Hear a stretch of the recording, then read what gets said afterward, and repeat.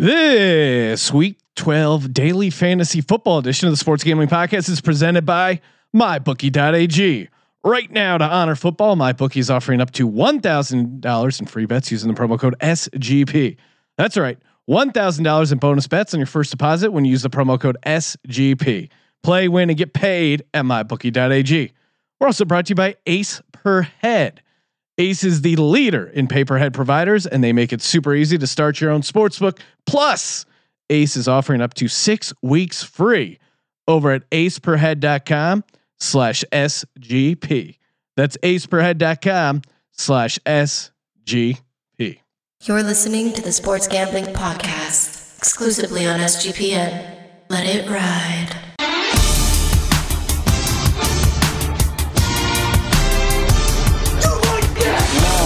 Cox. He's one of those guys who will get penetration. Over. It's a baby fucking wheel, man. San Diego Superchargers. Now go home and get your fucking shine box.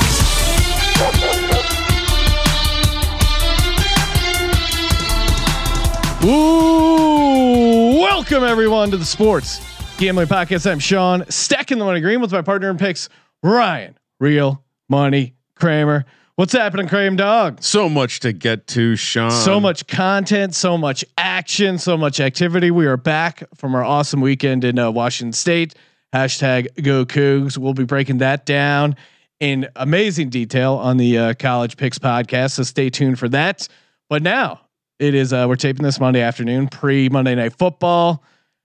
And daily fantasy football picks. But before we get to that, we have to talk about the Myles Garrett situation. We have to. Yeah, I mean, I feel contractually obligated to. Oh, hot. Sean, there's no place. Takes, there's no place in the game. Napalm takes flying from both sides of the issue. We're going to weigh in with our own opinion, but as luck would have it, a writer for the program was actually at the game. He's a Cleveland Browns fan. He was there to witness the melee at First Energy Bank Stadium or something like that. Joining us on the line, Matt Tusick. Matt, what's happening? Not too much, guys. Happy to be here. Happy to get the truth of the story out there. Oh, wow. Oh yeah, wow. First of all, sorry, tough luck on the Browns this year. Just get that out of the way. Yeah, I don't know if you're a big follower of the show, but I offered the entire world a Super Bowl future. Hey, well, look out though. They're right in the mix. Stop it. Anyway, well, we have important things. A lot to get about. to. First off, have they come up with a nickname yet, Matt, for the incident? You know, in the Ron Artest thing, we had the Malice at the Palace, rhymed pretty nice. The problem with the Brown Stadium, not really awesome for rhyming. Have you heard any sort of names for the incident?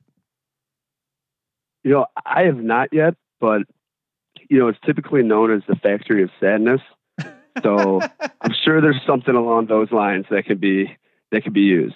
Okay, the Factory of Sadness. We'll workshop something up. The Factory of Sadness turned to the Factory of Badness when Myles Garrett committed assault against Mason Rudolph. Okay, you're there. You're watching the Browns win. That's awesome for you. Even though I bet the Steelers, so I was kind of pissed off. But walk us through it going down, where you were sitting, and just the vibe in the stadium. Yeah. So first, the Browns were winning by a lot, so they were already covering the game. But I think it's important to bring up that the second half line was even. So at that point, it was tied, and Freddie Kitchens pulled a cowardly move and didn't kick a 40-yard field goal and punted. I think it's important to know. At this point, if you do that in the NFL, you should just be fired on the spot. Yeah, come on, you got to kick a 42-yarder. Exactly. Do it for the fans out there supporting you, who probably bet the second half line as well. And I think that's important to note because that's why Myles was playing so hard. He said, "You know what? I know my Browns fans, and they doubled down and bet the second half line. I got to get this ball." Yeah. So, I mean, if you're a Browns fan and maybe you had some season wagers not looking great, some early games not looking great, you're looking to make hay while things are going your way. You see a great opportunity. They're up 14-0, but it feels like they got the foot on the gas and why not just go for the second half line? So you think that possibly Myles Garrett was jacked up trying to close things out, maybe get a strip sack like in that 49ers game, a fumble Ruski for a defensive touchdown to help the second half. He cover. Does seem to be a very thoughtful man. So I do like this angle. He's a big time Cleveland guy. Matt's going deep. I like it. He knows that Matt and the rest of the dog pound, they double dip. They're feeling good. They're winning the game. Everyone's on that second half. So he was just trying to do his part. Love it. Yeah. So Matt, you watch the play go down. I mean, are the fans going nuts? Are they booing Mason Rudolph? Are there any fights in the stands going on? What kind of happens there live? Yeah, so at this point, we're getting a win at home, which doesn't really ever happen. So we already got people hugging, kissing, acting like it's the greatest day of their lives. And it's Pittsburgh, this is a team that Ben Roethlisberger has more wins in First Energy Stadium than any Browns quarterback. So the fact that we're beating them at home is, the greatest thing we can have right now. And so next thing we know, there's a fight breaking out. People start cheering like crazy. I'm actually on the other side of the stadium, but I've got friends who are down on the end zone area who said they tried rushing in, which I think would have been really incredible. It could have made it. Oh man, that would have fans on the field fighting the Steelers as well. Oh man, that would have been so great. Instead of like Pouncey kicking Myles Garrett in the head, you have like Browns fans getting. Like Donnie from the tire shop hitting him over the back of the head with a chair or something. Oh man. Yeah, exactly. And then, so from my view, what happened was, Myles was finished out to play hard for all those fans who wanted that second half line. And then next thing he knows, he's getting attacked and kicked in the groin, which Myles Garrett's a big man. All right. I'm pretty sure Mason got him. Big target area for Mason Rudolph there. Exactly. But so he sees a scrap that's about to go down and he goes, well, you know what? Mason seems like an okay guy. He's not wearing his helmet. I better put it back on for him. So it was a safety move by Myles Garrett to be like, oh, hey, I mean, it reminds me of Billy Madison where he's like, I didn't break the rake. I was testing the rake's durability and the rake's made of wood. So I thought it would want to be with its family in the woods. He knew his people in Cleveland. He knew not only were they going to be on the second half line, so I got to get that ball, but he knew that they were going to take extreme offense from Mason Rudolph kicking him in his giant dong. Yeah. And wanted to make sure he had his armor back on. I like this. I like it. Because there's plenty of space in football for that. No, there's no space in football for trying to murder another human being. But if you're trying to put his armor back on, safety issue. I'm on board with this narrative, Sean. Yeah. All right. So here's my take on the whole thing. First off, wait, who's asking for your take? The listeners. Okay. Mason Rudolph, again, he clearly instigated it by trying to rip off Myles Garrett's head. And I come from a place where, hey, if you want to start shit, that's fine, but you can't be upset with the way it gets finished if you're the guy starting it, right? But so one little nugget, I would say this: maybe don't attack someone who happens to be a teammate with Pouncey. Yeah, we don't know what he gets into off the field, so let's walk away from that situation. I did post photos of Pouncey, who is always stands by his teammates, and you know that by a guy who's the only guy who's been photographed with a free Hernandez hat and T-shirt. So he's a guy, very loyal teammate. He's going to start, of course, kicking Myles Garrett in the head. What really annoys me at all these takes, we're like, this is assault. This is assault. Obviously, Myles Garrett crossed the line. You shouldn't be allowed to beat another player with their helmet. That's fair. He deserves to be suspended. But let's dial it back when we're talking about him getting arrested, him facing charges. Sit the kid down for the rest of the year. Opening day next year, he's back in the league. Now you can't just have these guys all jacked up off testosterone, put them in a gladiator situation, and then things get out of hand a little bit and go, oh wait, well, you're trying to kill each other? Yeah, of course. That's what the whole game's about. It's insane it's insane where people are like, that's assault with a deadly weapon. If I hit someone with a football helmet, then I would go to jail. First off, no, it's not a deadly weapon. People aren't robbing liquor stores with a football helmet. Like, give me the money or I'm going to beat you to death with a helmet. multiple people have gotten hit in the helmet by, this has happened before at the high school level, at the college level. Richie Incognito, that guy, his brain was fine clearly after it. And they don't die. You're not going to kill an NFL player by hitting him over the head with the helmet. It's going to hurt. It's not going to feel good. You shouldn't do it. And to compare it to, yeah, if you punch someone, you can sometimes kill them. But if you punch someone on the football field, should you go to jail? Sean, no. We deal with this in hockey all the time. We just learned that there is always a first for everything, right? Yeah. Up until a week ago, no one had ever OD'd on marijuana. Yes. And then Deion Waiters showed us that you can OD on marijuana. So perhaps this could have been the first head football helmet murder of all time. But I'm going back to this narrative that he was trying to just put that helmet back on, because he did have the helmet oriented in a way where he was trying to slide it back on the head. Yeah, now, exactly. It wasn't a side blow to the temple. Sean, I personally believe, on top of kicking him in the dong, he probably may have said something slightly super out of bounds. inflammatory. We'll leave it at that. Like maybe it doesn't always fly to say, yeah, I have black friends just because they're on your team, you know? I'm going all in on Trump. Yeah. Who knows what Mason Rudolph said there? He deserves some of the blame. And then again, Pouncey's trying to stop this guy to death. Again, it was a defensive thing, but if we're trying to compare it to the real world, if you start kicking someone in the head and trying to stop them, you would go to jail for that as well. Yep. Does Pouncey deserve to go to jail or face charges? No, of course not. When Buddy Ryan punched Kevin Gilbride in the side of the head on the sidelines, did he go to jail? No. Did he file charges? No. And if Mason Rudolph files charges, I mean, dude, good luck. Good luck. Good luck playing in the league. He is the kind of guy that would do that. So Matt, how's the situation in Cleveland? Are people upset that Garrett's suspended indefinitely? Are they optimistic about the Browns going 6-0 and making a run? What's the feeling in Believe Land right now? Yeah. So first just to give you a little recap of what it was like post fight. Oh yeah. I was pretty proud of all the Browns fans, because the stadium started cheering extremely loudly, which, could be viewed as a bad thing after that type of fight. And as Myles left the tunnel, the stadium cheered him like he had just scored the game-winning drive. So I think the Browns fans were behind him. Yeah. And then going into the feeling now is, I think most of Cleveland's pretty upset that the NFL broke their own rules, because in the CBA, you cannot suspend someone indefinitely for on-field actions. So right now we're looking forward to Wednesday and that appeal hearing to try to get the truth. And if anything, they owe him. I'm thinking a 3-game suspension would be right. Put him the same level as Pouncey. Yeah. And that's, or your other buddy, Kareem Hunt, I mean, yeah. If Tyreek Hill is suiting up on tonight, on Monday, then there's a place in the league for Myles Garrett. I mean, how can you see it any other way? Exactly. And just to let you know, that was old Kareem. He is a born again Christian. Oh, okay. So this is new Kareem. we can't hold him to his past actions.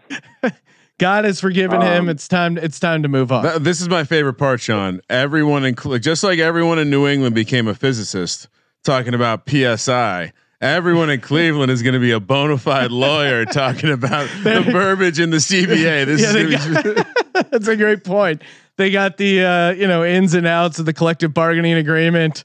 They're going to talk to Troy Vincent over there in the league office. I learned, so I did not know that. Exactly. That's a great. No, that was a great little nugget, and that's the kind of stuff you would only know if you're a Cleveland Browns fan set out to defend Myles Garrett at all costs. All right, Matt. Wait, real quick. There are free Garrett shirts already, I assume, right?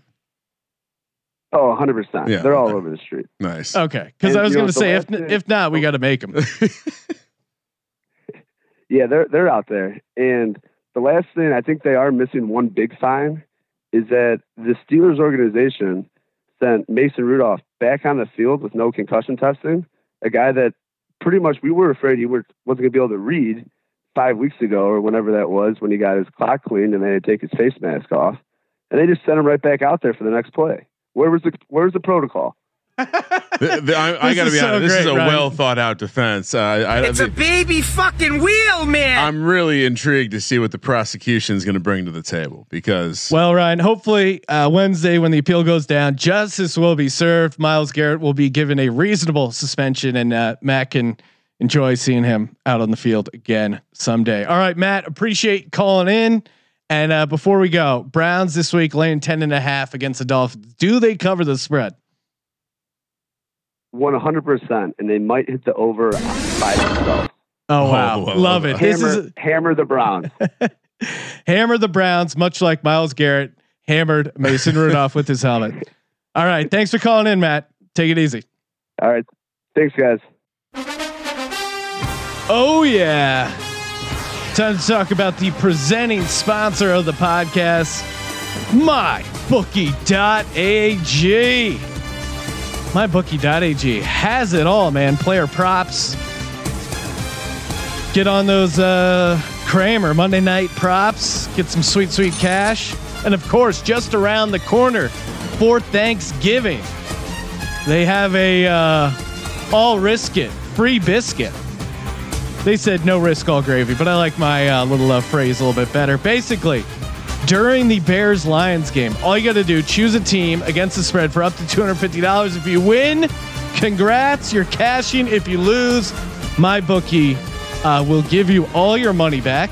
And that's for past, present, and future MyBookie players.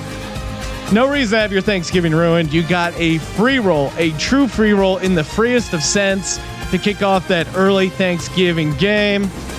And a new cut, if you're new, head over to MyBookie.ag. Use that promo code SGP and get a deposit bonus up to $1,000 using the promo code SGP. Play, win, and get paid.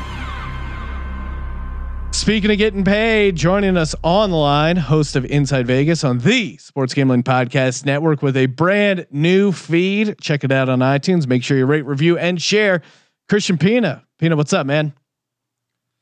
Man, Sean, I was waiting for this call all week. Do you have anything to say? I would like to talk about this Eagles situation. Congratulations on winning a regular season game. Oh wow, Sean, don't be that guy. No, I mean our defense played awesome. The offense looked like complete dog shit. No one could catch a ball. No one could get open. Carson Wentz struggled at times. But I mean, he moved the ball down the field in the final drive, got it in Nelson Aguilar's hand. He's got to catch that ball. He's horrific at tracking balls. If you watch the play live, you're like, oh wow, was that a bad throw or did he drop it? Trust me, he dropped it because every time there's a ball in the air that Nelson Aguilar has to figure out where to go, he just can't do it. It's insane. They're paying this guy $9 million, and that's not to absolve Wentz. Like Wentz definitely needs to complete some of those passes and be a little sharper, but he's also getting no help when it comes to the game plan and the receivers. Alshon Jeffrey not being out, Jordan Howard not being there, that hurt them. But the Patriots came in, they played better, they won the game. I mean, if you're a Pats fan, I think you have to be a little bit worried about the offense, but I mean the defense came up and their defense has been playing great all year with the exception of that Baltimore game. So that's my least biased take I can give you, Pina. What are your thoughts on the game? I mean, man, you just NFL analyst over there. That was very bipartial. I guess it was down the middle, whatever that word is looking for, man. Shockingly, it was not it because he was much angrier last night as the game was happening. Well, it was. I mean, how would I not get angry? I'm an Eagles fan. They have a legit opportunity to beat the Pats at home, and they just can't close things out. They were up 10-0. And then the Pats got 17 unanswered and they just couldn't respond with anything on the offensive side of the ball. It was super frustrating game. And I'm not using this as an excuse or a cop out, but there were a number of plays where they were just got the hands on the pick, but dropped it. That Edelman rip out of the fumble was bang play. I mean, I would have liked to see a reviewed at least. There's just a lot of like close calls that they could have gotten a turnover, but they didn't. So that's a big reason why they lost. They lost the turnover battle 1-0, which isn't a huge thing, but they definitely had opportunities to possibly even get a interception with a return and just fucking wet the bet. So that's my take. How about that? They're a very average team right now. I'm throwing my voice out, yelling at these sacks of shit. They have 6 games left. They're certainly a decent schedule. Their hardest game is probably Seattle at home, maybe Dallas at home, but then they have the Giants twice, very winnable, Redskins, very winnable, and Miami, very winnable. So there's an opportunity to be had here. I don't know if they're going to step up or not. That's kind of up to them, but yeah, fucking pissed off. What do you want me to say? I was on a 3-point stand at Wazoo, firing out.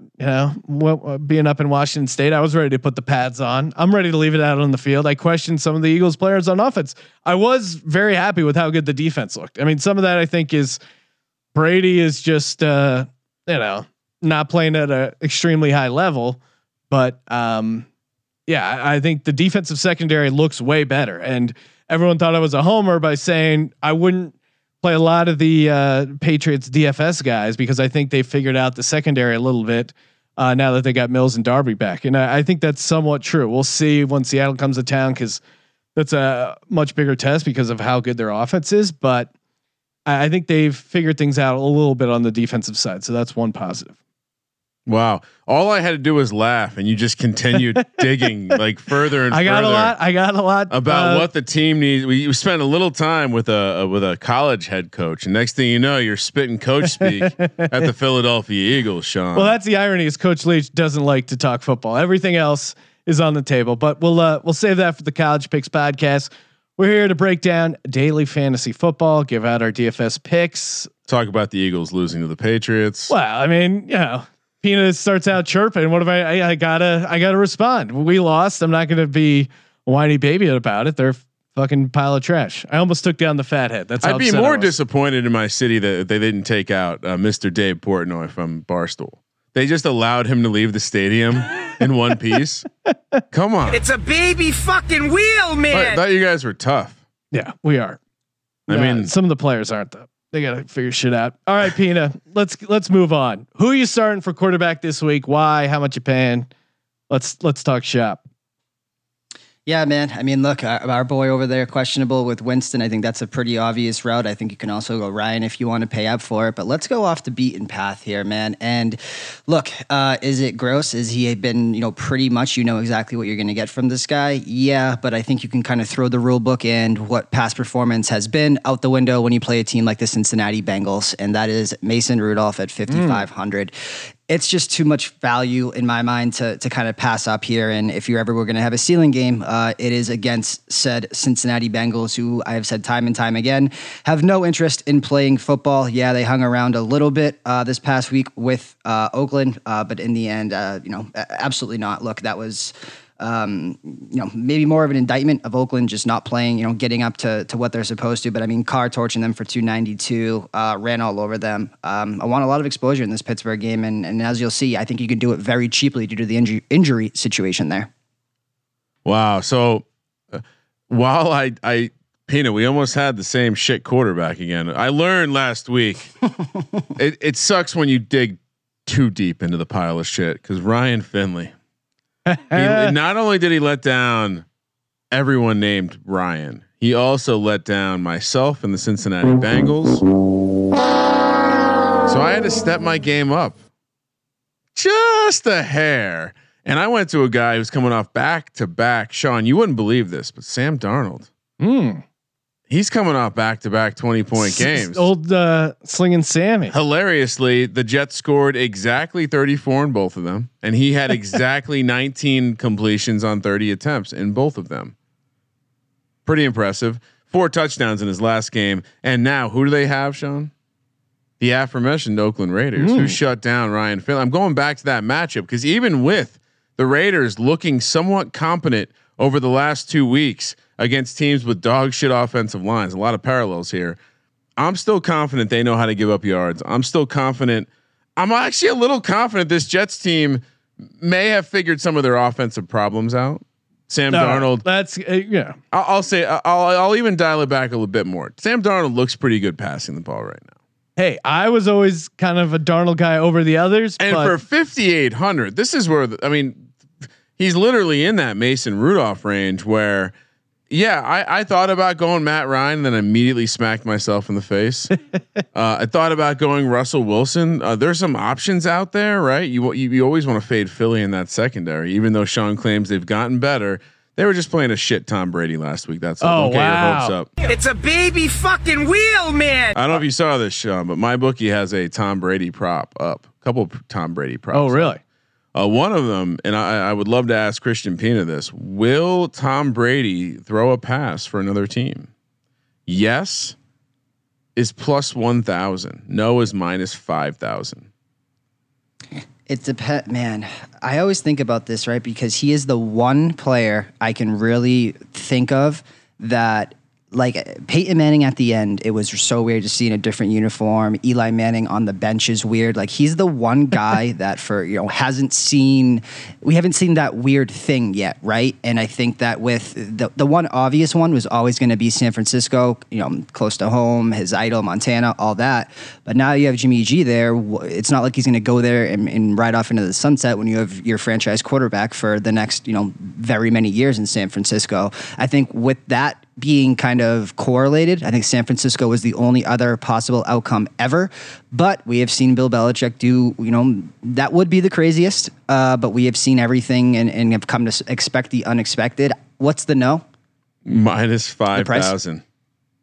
Yeah, I mean, there's no value. What do you want me to do with that? Yeah. Well, listen, guy, I would say no. Though. Throw this out, and then we can move on.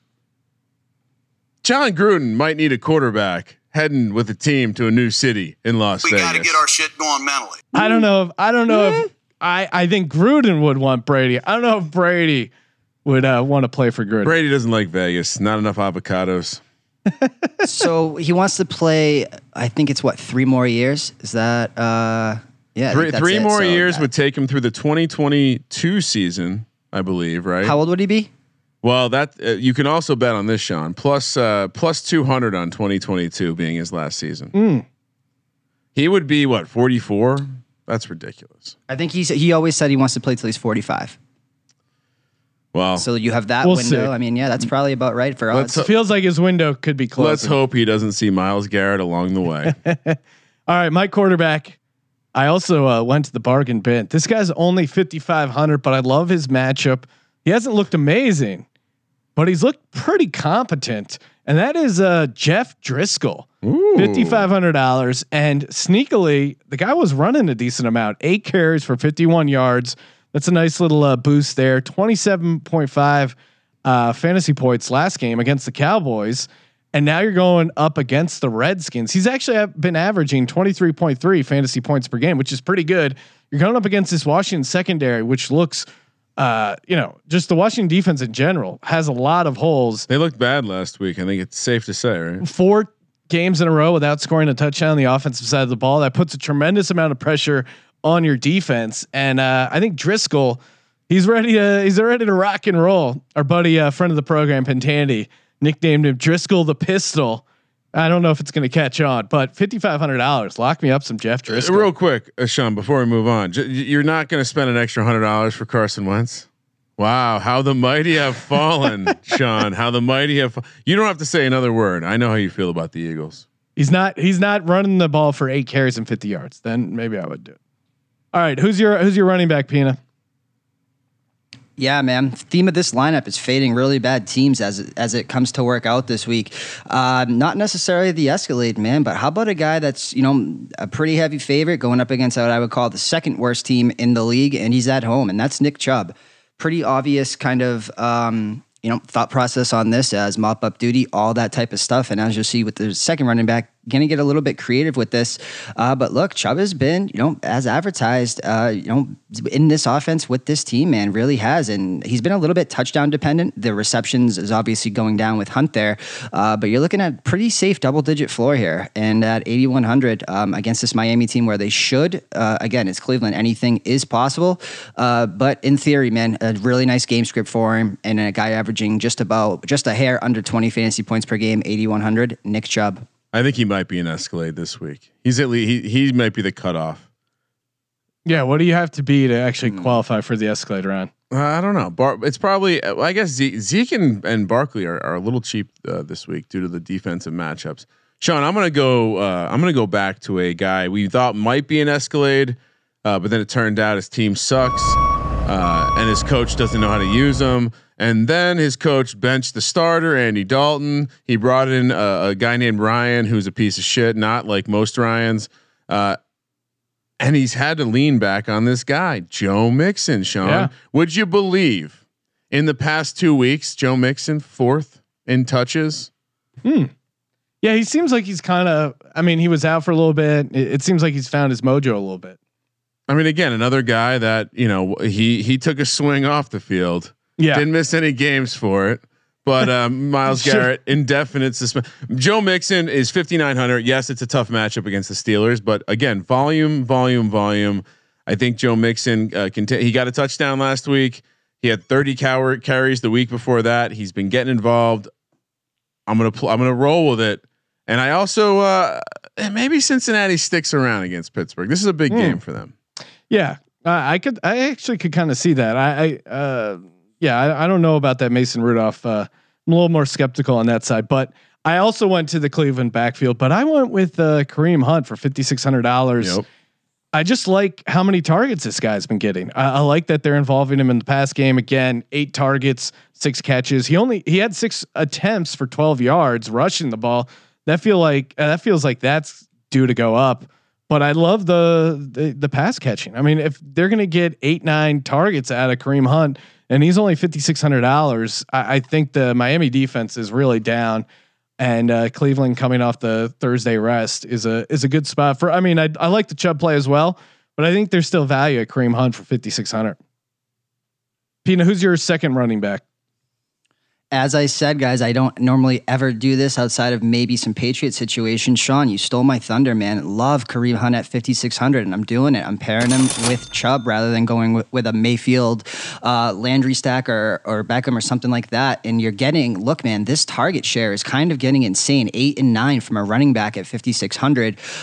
This is, number one, it protects me in the case of, Chubb going out with an injury. It would all fall to Hunt, and I'm going to get all the reception totals of Hunt with the yardage on the ground of Chubb. Gives me all the rushing exposure for touchdowns, which, as we know, against that Miami defense should come somewhat easily. Again, disclaimer, this is Cleveland, so we'll figure it out as we go, man. But you're talking about, 34-ish, in terms of average by their fantasy points for this backfield in a, probably one of, if not the best matchup on the board aside from that Cincinnati team. Like you touched on it all, man. Kareem Hunt at 5,600, and I will say this for anyone out there, you need to start playing some Kareem Hunt props in that prop market of receptions, receiving yards over, because that's how they're using him. And he's kind of been in that David Johnson mold where you're looking at he was starting out 2.5 to I believe last week was 4. And you're getting that pretty easily on him. So as another aside, but Hunt 56. It does seem to take bookmakers a while to get, even with Le'Veon Bell, they it's just like they won't go past that 4.5, 5.5 threshold. And sometimes it's just like taking candy from a baby. Sean, I'm not doing the Escalades this week. No Escalades. They're in the shop. And this is just a value problem. Darius Geis is back. Darius Geis looks pretty good. And Darius Geis plays for a team with a quarterback that's not ready to play quarterback in the National Football League. Were you going to play something there, Sean? I was giving you the opportunity. He's only 4,700. What did you look for me to play? Oh, I don't know. You looked like you were about to play something off the soundboard, so I didn't want to get in the way. Coming off a seven carry, 24-yard game, 2 targets, 1 catch for 45 yards and a touchdown. I get that skewed his points. He was never going to be heavily involved in game 1, but look, they're going to need it, and they have a pretty good matchup against the Detroit team that is not doing. They're not the most proficient team stopping the running back. Zeke just had a big day. Yeah, I really like Darius Geis here. For those who maybe have forgotten who Darius Geis is, go watch his highlight reel of the preseason before he hurt his knee originally. Dude looks legit. I love the price point here, 4,700. I did pull out an Escalade, and I think he qualifies for Escalade status this week. Alvin Kamara at home, $8,200. Played him last week. I like him again this week against the Carolina Panthers. I mean, Jesus Christ, I was so wrong about the Panthers. I thought they would show up at home. The Falcons just came in and just kicked the shit out of them. That was really bad.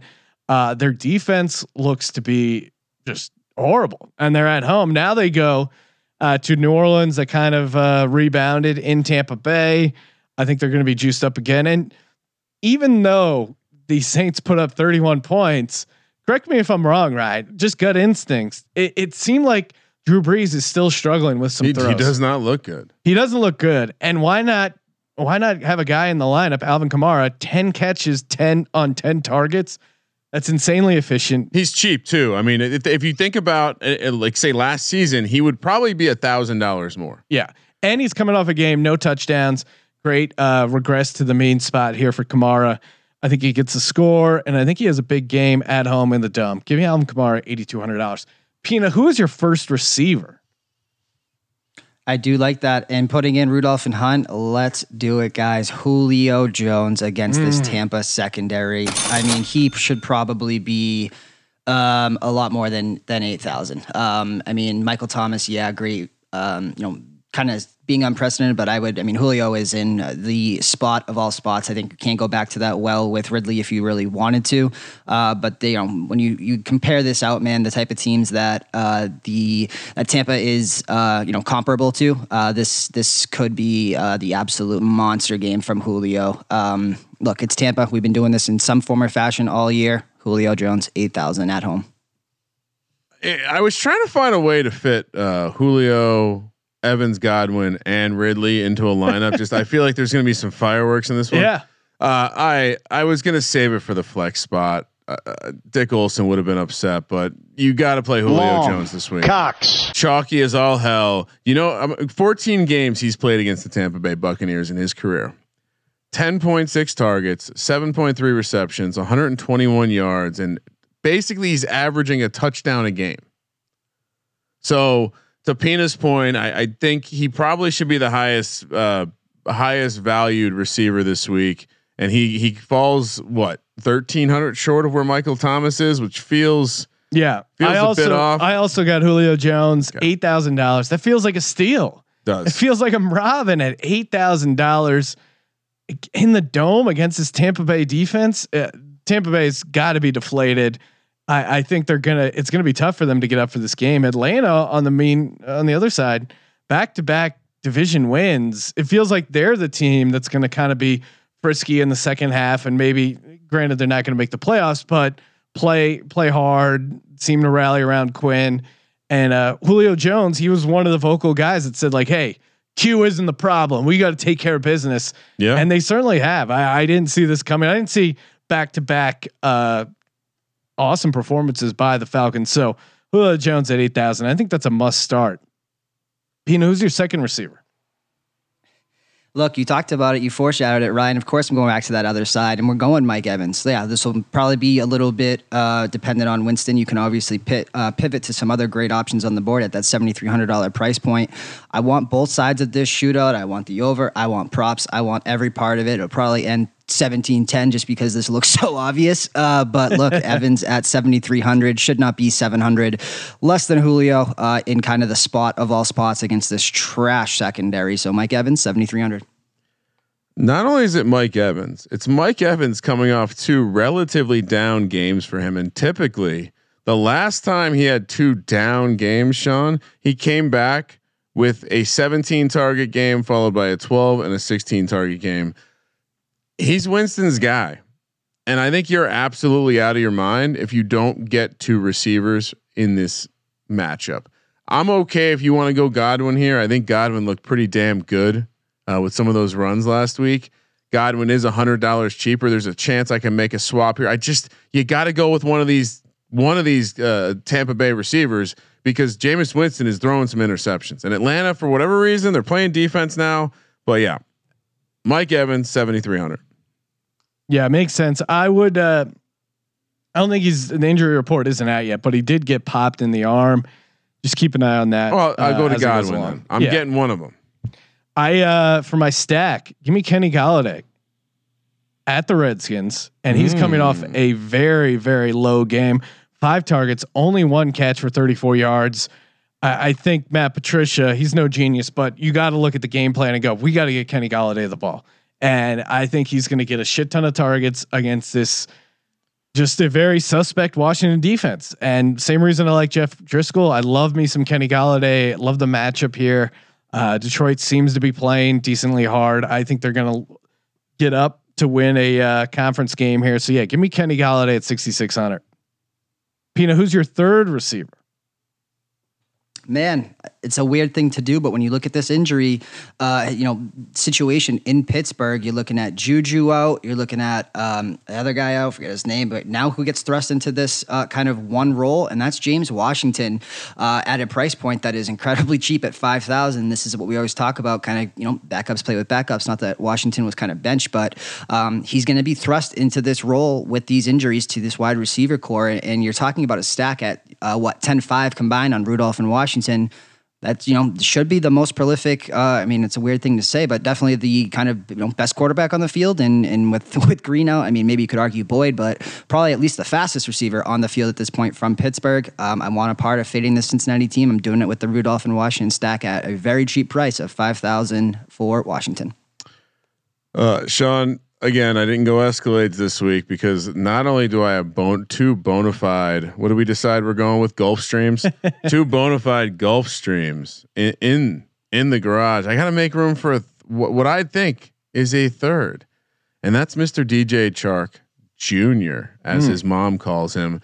Listen, it's just targets. Again, we're back to this situation where this guy, 12 targets, 9 targets. But Ryan, that was Gardner Minshew, which, by the way, teaser alert out to the college episode, but Gardner Minshew literally fucked every girl in Pullman. Period. Like that dude, he a lot of love for Gardner Minshew.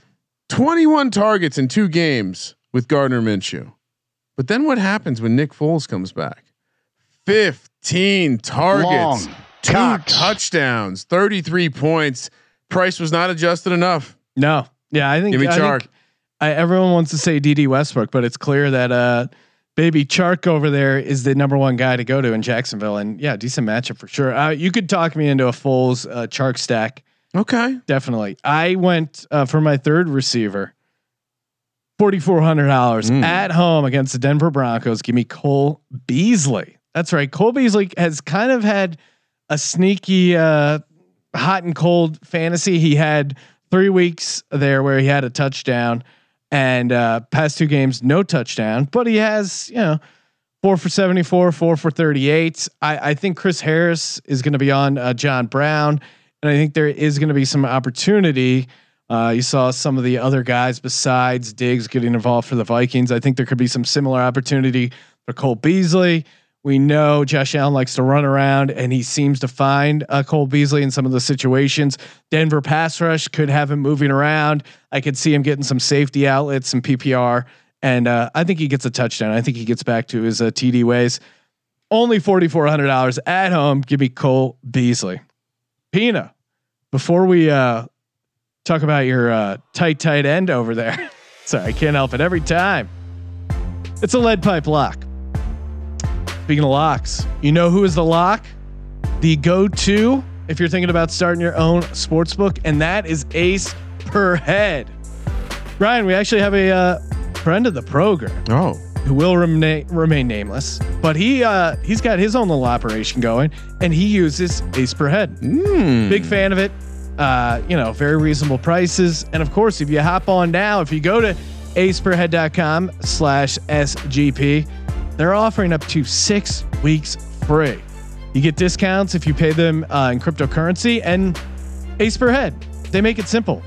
You want a turnkey solution to starting your own sportsbook, starting your own business.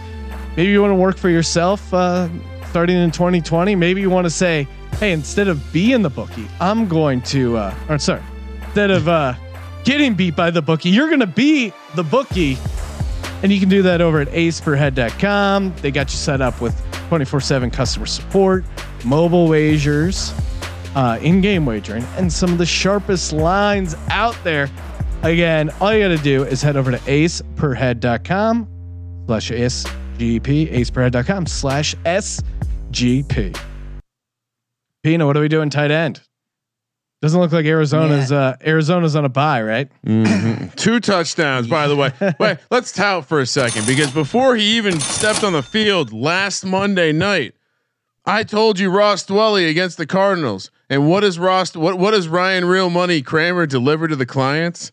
2 touchdowns. I saw someone bet it plus 800. That's nice. Man, that's a nice little wager there over at mybookie.ag. Yeah, get the custom prop. Calculator. I apologize, Pina. No, you're fine, man. It's the gift that keeps on giving. It's just on hiatus this week. But let's go to something that was opposite, man. There was a trend out there that I was taking advantage of for seemingly every 2+ years, and that was that the Saints hadn't allowed more than 40 receiving yards to a tight end. Really forever. And this year, whatever reason, I don't know what changed in their game plan. It has been the exact opposite, man. And they are giving up touchdowns. They are giving up everything. I mean, Cameron Brake, it's 10 for 73 against you.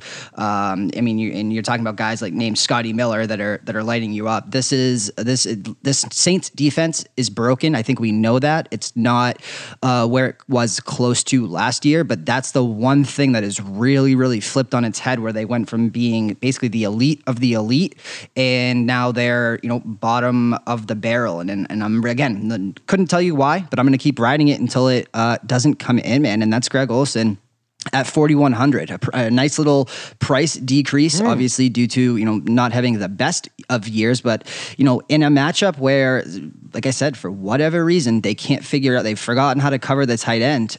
He has really in a great spot situationally here for the security blanket. It should be all McCaffrey. It should be all Olsen in that back end. So a nice seam down the middle is very, very likely here for a touchdown. And at 4,100, I couldn't pass it up. So Greg Olsen, 4,100. Arizona is of course on bye. Tampa is now in the number 2 spot, giving up points to the tight end. So if you want to get sneaky, and you don't want to drop Julio in your lineup, or maybe you want to go Julio and Luke Stocker, or Julio and there's another kid. I think you're getting too cute there, because neither of them did much last week. But when you just go a little bit further down the list, because Arizona and Tampa are like, Arizona's averaging giving up 21.4 DraftKings points per game against the tight end. That's insane. Yeah. Tampa 18.4. They haven't even played great tight ends. It's like, again, dwelling. Tampa 18.4. That's pretty impressive too. But right down that list after Green Bay and Dallas at 15.2 and 15.1 respectively, the Oakland Raiders. Where do I go? Well, I'm stacking. Get our shit going mentally. And what I'm going to do is I'm going to stack a guy who Darnold has taken a liking to, coming off a game with 5 targets and a touchdown. 109 yards. He had 8 targets a couple weeks back. Love the matchup. I'm going Ryan Griffin. Again, I'm going back to the Ryan well. Hopefully this one does not disappoint me. Better than Ryan Finley. 4,200 Ryan Griffin. All right. I know I was bashing my birds, but I do it out of a place of love. Give me Zach Ertz at $6,000 at home. He's the most reliable option in this Eagles offense. 11 targets, 9 catches. And Seattle, not amazing against the tight end. You saw, how well Tampa Bay moved the ball, but I think they're 8th in fantasy points allowed to the tight end. The Eagles are at home, back against the wall game. Certainly for them, Carson Wentz has looked uncomfortable at times. He's going to go with the guy he's most comfortable, and the only pass catcher he really has chemistry with right now is Goddard to a certain degree, and Zach Ertz. And Zach Ertz is way more expensive at 6,000, but I think you're almost guaranteeing double-digit targets. So give me Zach Ertz, $6,000. Pina, what are you doing for your flex spot? The rare double tight ends, man. I did it, and a little bit cash strapped as I went kind of big on Chubb, Julio, and Evans here, but I don't hate it in this matchup. Let's talk about Tyler Eifert. For so long, he did what? He went 3 for 30 and a touchdown. Look, Kramer's boy over there, Ryan Finley, has taken a liking to him, man. He's getting more targets, more volume, 4, 9, since kind of coming in there, and off a game where he did not have a touchdown, still had 4 targets, only 21 yards. But if you bump that up to 6, you're getting double digits, which is just what he did against Baltimore. So look, is the ceiling high for a guy like Eifert? No, but all I'm looking for is his classic. Maybe I get 4 for 40 and a touchdown, and I'll take that at $3,100, allowing me to do so much more elsewhere. So Eifert at $3,100. I've been going after this Bills team from time to time, and their inability to stop the run. And I think we've seen it before. Who do they have this week, Sean? They have a team that is going. They are going after the running game hard. They're going after the running game early. I will say, I almost put Devontae Parker in the lineup at Cleveland because you know what? I'm sticking to this Devontae Parker trend. I was going to go Phillip Lindsay. Oh, okay. Because I like the matchup, but let's stick with Devontae Parker. 10 targets the past 2 weeks. He's averaging like over 8 over the past 4. And everyone's going to tell you, oh, well, the Cleveland pass defense, they're pretty good, right? That's when they had an all-pro pass rusher coming after him. Yeah. I think it's pretty safe to say he's not playing this week, right? Well, he's going to appeal, but yeah. Regardless, highly unlikely. He might play again this season. He's not going to play this week. There is, I will say this, there is always that weird thing sometimes where they get the injunction. Okay. Well, here's what I'll say. Play, but I agree. I would be very surprised. Since we record so early in the week, I apologize to my clients. You're going to have to pay attention and be aware of how to play chess and not always checkers for a second, because I'm going to go Devontae Parker. But if Garrett's out there and then they have this whole like win one for Myles, like he's not an attempted murderer, then I'm going to pivot to Phillip Lindsay against this Buffalo team because he's only 5,200. And I found that a little bit low. I know Freeman's been getting involved and getting the touchdowns, but Buffalo specifically just gave off a bunch of passing yards to Kalen Ballage. Like who? Yeah. So I know I just threw out 2 guys there. The official play is Devontae Parker because Myles will be down. The pass rush won't be there. And oh, by the way, Fitzmagic likes this guy. He's the only other NFL guy in his team. I mean, I know they signed Allen Hurns, but Sean? And that's why you got to stay tuned at Gambling Podcast, Sports Gambling Podcast on Instagram. We'll post any sort of updates to the DFS lineups as the injuries, the craziness, of course, throughout the week. I didn't have a ton of cash. Kind of went big on some of these receivers and running backs, but in the slot, how's the slot? I went double tight end as well. Give me Cameron Brate, $3,600. Maybe I'm chasing a little bit off that 14 target, 10 reception game, but he didn't get a touchdown. And I do think there is whatever sort of connection between Jameis and Cameron Brate, I think is real. And again, he's coming off a huge catch game, so maybe regress a little bit, but I think there's a tight end or a touchdown potential here. And I still think he's going to get a decent number of looks. Winston just really seems to like throwing to him, and at $3,600 against Atlanta, I think it's worth a risk. So yeah, give me Cameron Brate, $3,600. Pina, to close things out here, what are you doing on the defensive side of the field? Man, as we can go back and forth on this Philly New England thing, man, I think we can all agree that this week we are all Patriots, as my dear friend Robert Kraft would say, against these Dallas Cowboys. Look, Dak, I dare you to do it. Now go home and get your fucking shine box. Sorry. If you do it, man, I'll tip my cap. But at this point, man, how do you go? Is this the best defense in the league? Has to be, right? Yeah. Yeah. I mean, look, Dak Prescott is in over his head here, and if he does it, God bless him. I don't see. I mean, you got Gilmore on Cooper.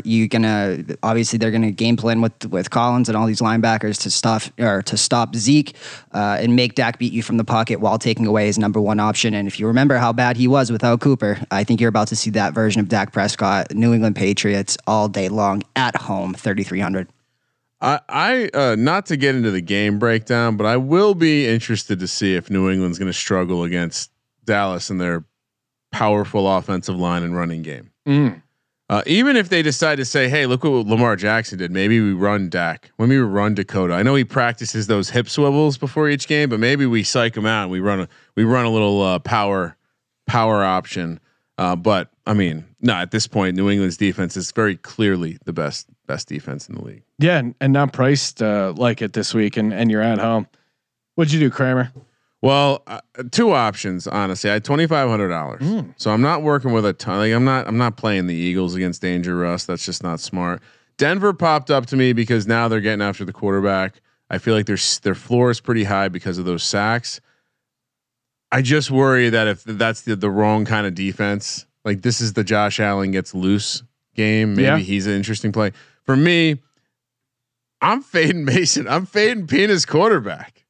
What have you seen from this Pittsburgh offense that makes I know the Bengals are trash. Yeah. But the 2 lowest priced defenses this week are going up against good matchups, and Cincinnati's at home. So I'm going to go Bengals for 2,100. I'm doing the running back defense stack, but you could talk me into Miami against Cleveland, Sean.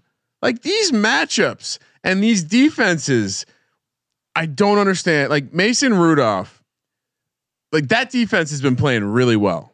Yeah. And Mason Rudolph is still finding ways. Yeah. Pittsburgh's defense has been keeping him in games. And yeah, I mean, anyway, the price is wrong.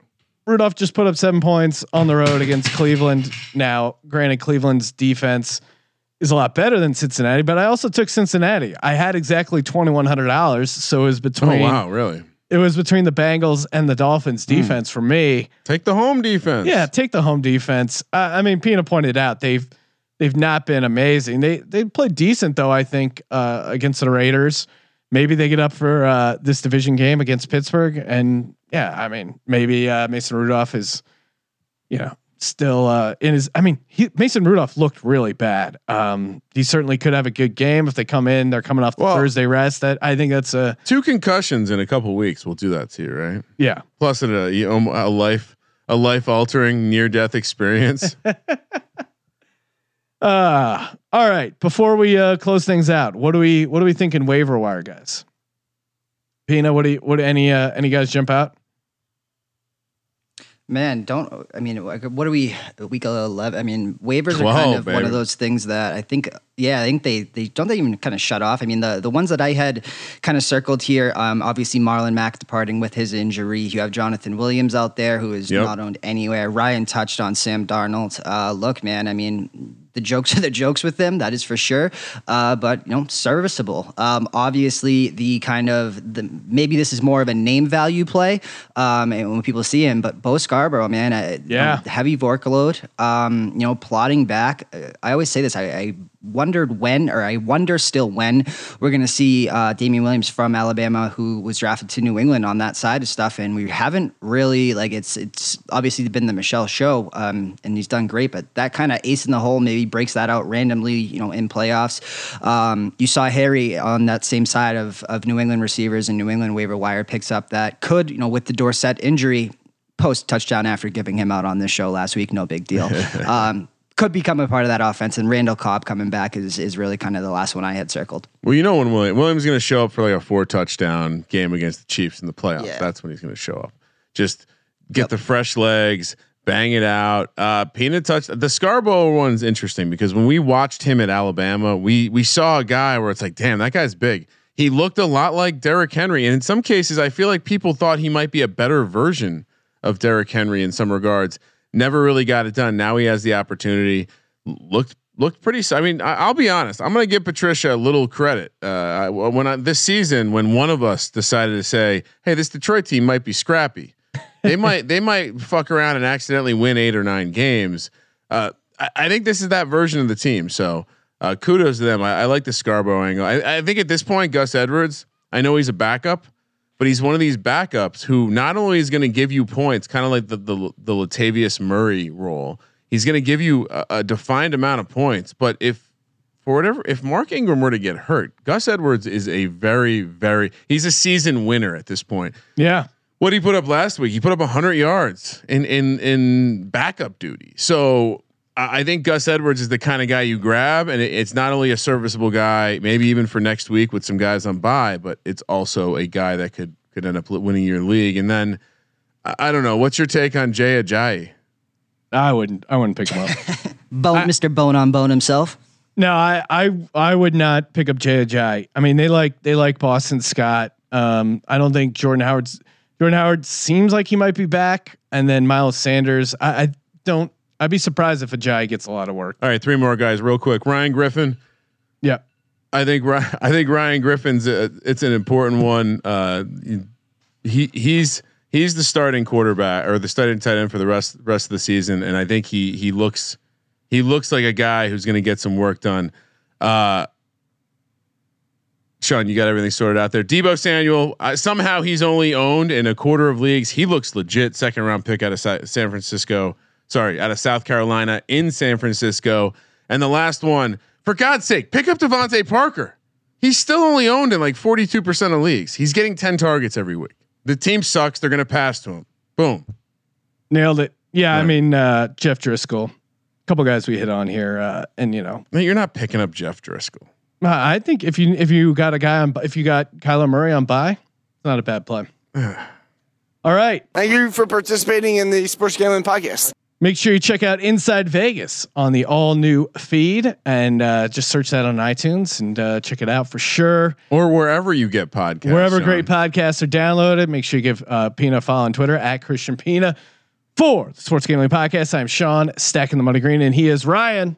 I would like to apologize to all the players in the big boy for the state of Washington being a bunch of cock blockers and creating this situation where it would let me create a contest but not sign up for it. That's why there were 2 big boys. That's why I was not in the big boy. It was just, we were on a college campus for the weekend. So I apologize. Kramer, let it ride.